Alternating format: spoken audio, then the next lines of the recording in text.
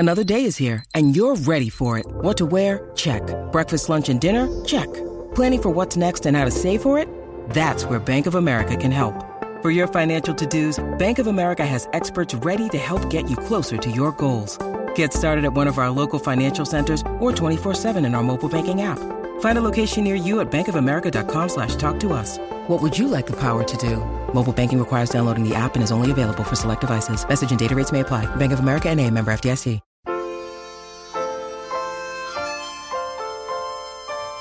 Two towns, financially on the decline, comprised of blue-collar workers struggling to survive with rock and roll and a music scene of hungry players looking for something to hold on to. Despite being separated by 500 miles, Cleveland, Ohio and Asbury Park, New Jersey were two very similar towns in the 1970s. Whether ripped apart by race riots and social tension, bankruptcy, or a river catching on fire, but the one thing they had was the music. Bruce Springsteen epitomized such a connection, putting Asbury Park on the musical map with a series of now legendary albums in the 1970s, before later making Northeast Ohio his second home with iconic concerts, including the famous 1978 show at the Agora. It wasn't long before another Jersey boy, a Springsteen peer assisted by Miami Steve Van Zandt, would conquer Cleveland as well, with his own fiery anthems and authentic sound. I'm Troy L. Smith, reporter for Cleveland.com. You're listening to CLE Rocks, the music podcast from the birthplace of rock and roll. This is the story of how Southside Johnny and the Asbury Jukes became adopted sons of Northeast Ohio.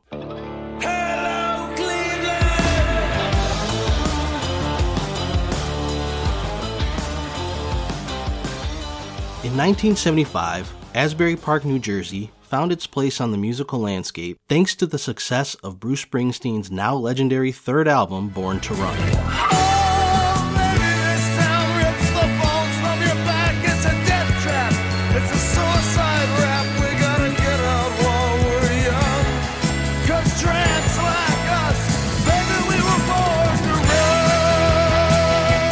Southside Johnny Lyon, a 26-year-old from the Jersey Shore, was one of many regulars in the scene, hanging out with the likes of Springsteen and E Street Band member Miami Steve Van Zandt. Despite hitting the road with Springsteen and the E Street Band in 1975, Van Zandt maintained a close relationship with Lyon, whose band Southside Johnny and the Asbury Jukes served as the house act at the Stone Pony in Asbury. I'm going to Chicago at the last place my better stay.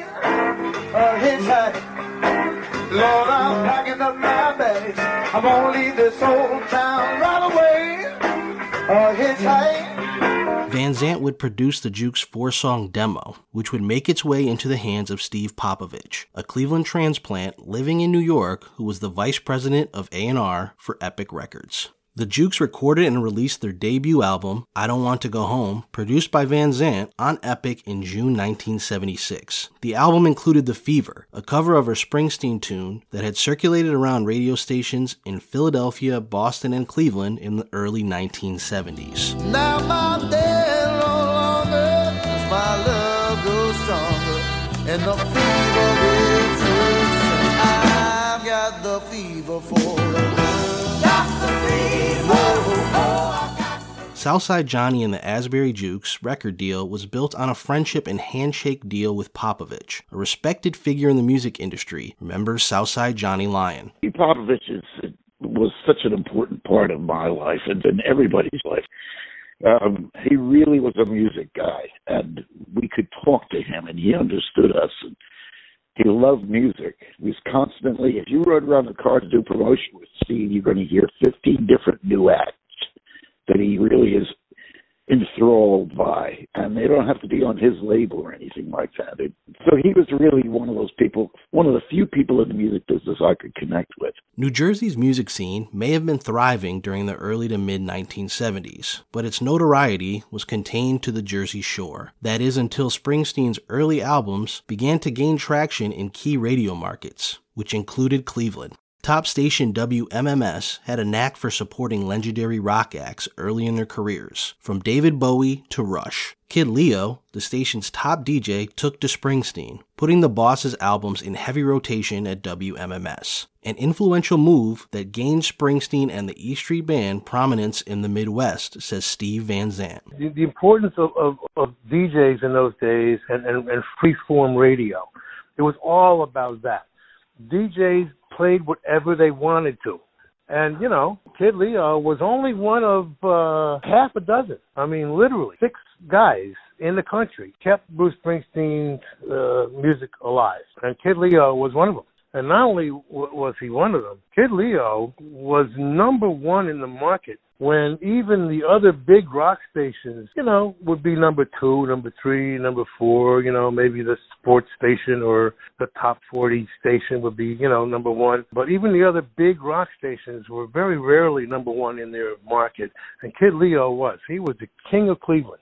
And he not only played, you know, Bruce every Friday to start the weekend. At the end of his shift, he played Born to Run, you know, and he did that for like a year. With Popovich, Southside Johnny and the Asbury Jukes had established their own Cleveland connection. Just like he did with Springsteen, Kid Leo provided early support for both I Don't Want to Go Home and Southside's follow-up, This Time It's For Real.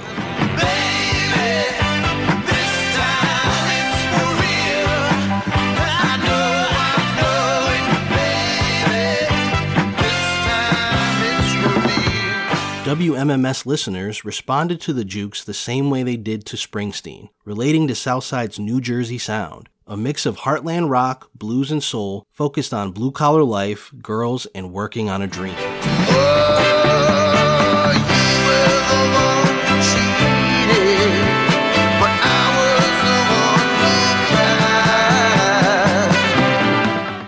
Popovich's son, Steve Popovich Jr., says the connection between the Jukes and Cleveland was built on authenticity. I think you got to look at, Cleveland being, you know, at that time a breakout market for a lot of these national acts.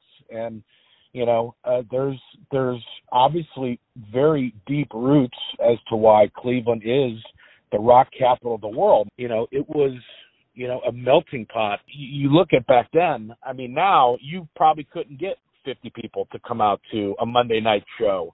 You know, the fans of Cleveland, the people of Cleveland were a big part of, you know, helping develop and harness a lot of these artists' early careers. You know, they're the enthusiasm and the passion of Cleveland and its people. It just, you know, that blue collar mentality, you know, they get off work and, you know, they go out to a Monday night concert and it's packed to the gills. Pretty unbelievable.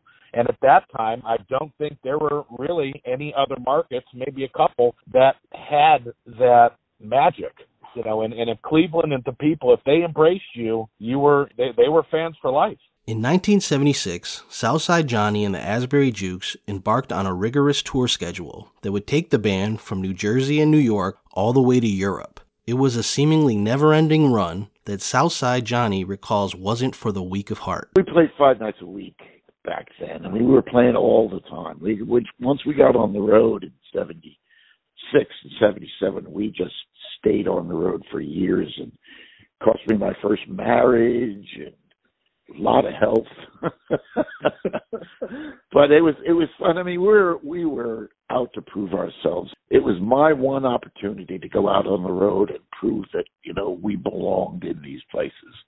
And so we tried to kill every night. We tried to kick ass. When they returned to the United States in 1977, the Jukes' first stop was Cleveland's Agora that May. The venue had become a hotbed of music in the Midwest, hosting future rock and roll Hall of Famers like Elvis Costello, AC/DC, Tom Petty and the Heartbreakers, Tom Waits, Blondie, and Cheap Trick. All early in their careers, but supported heavily by WMMS. The Jukes' May 2nd sold-out concert was set to air live on the station's airwaves. And will you please welcome Southside Johnny and the Asbury Jukes!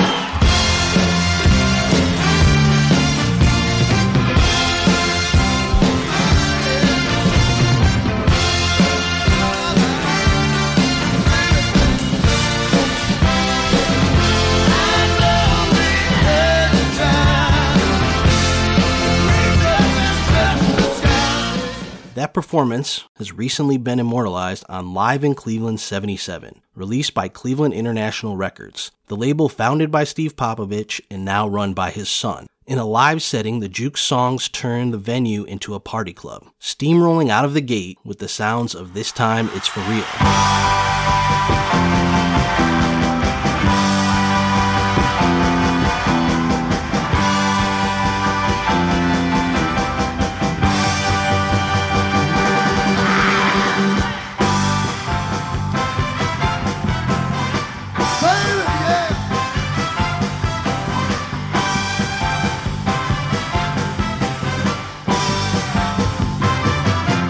Thanks to WMMS, several of the songs were already familiar to fans, including The Fever. I get home from my town, I turn on my TV, but I can't keep my mind on the show. When I lay down tonight, baby, I can't get no sleep, I turn on my radio. The Jukes would work their way through 13 songs that night, including fan favorites I Don't Want to Come Home, Without Love, and a stirring cover of Sam and Dave's You Don't Know Like I Do. You don't know like I know. That woman done for me. In the morning, she is my water. In the evening, my cup of tea. Southside Johnny and the Asbury Jukes had already played Cleveland multiple times in 1976. But the 1977 show was unique. The Jukes were joined on the road by Ronnie Spector, lead singer of the Ronettes, and the woman referred to as the original bad girl of rock and roll. It's a name Spector earned and relished, remembers Southside Johnny. Her command on stage, I think a lot of women who came later would watch her and see her as kids, and think she's really... It's not like Diana Ross and the Supremes where they're all cutesy. Ronnie was a tough chick. You could tell she was, more street than most. And she just paraded that around. She was very sure of herself, loved to sing, and she just had that attitude that people love. Maybe when we break up from a quarrel or a fight, I can't wait to have you back and hold you oh so tight. Tell me why.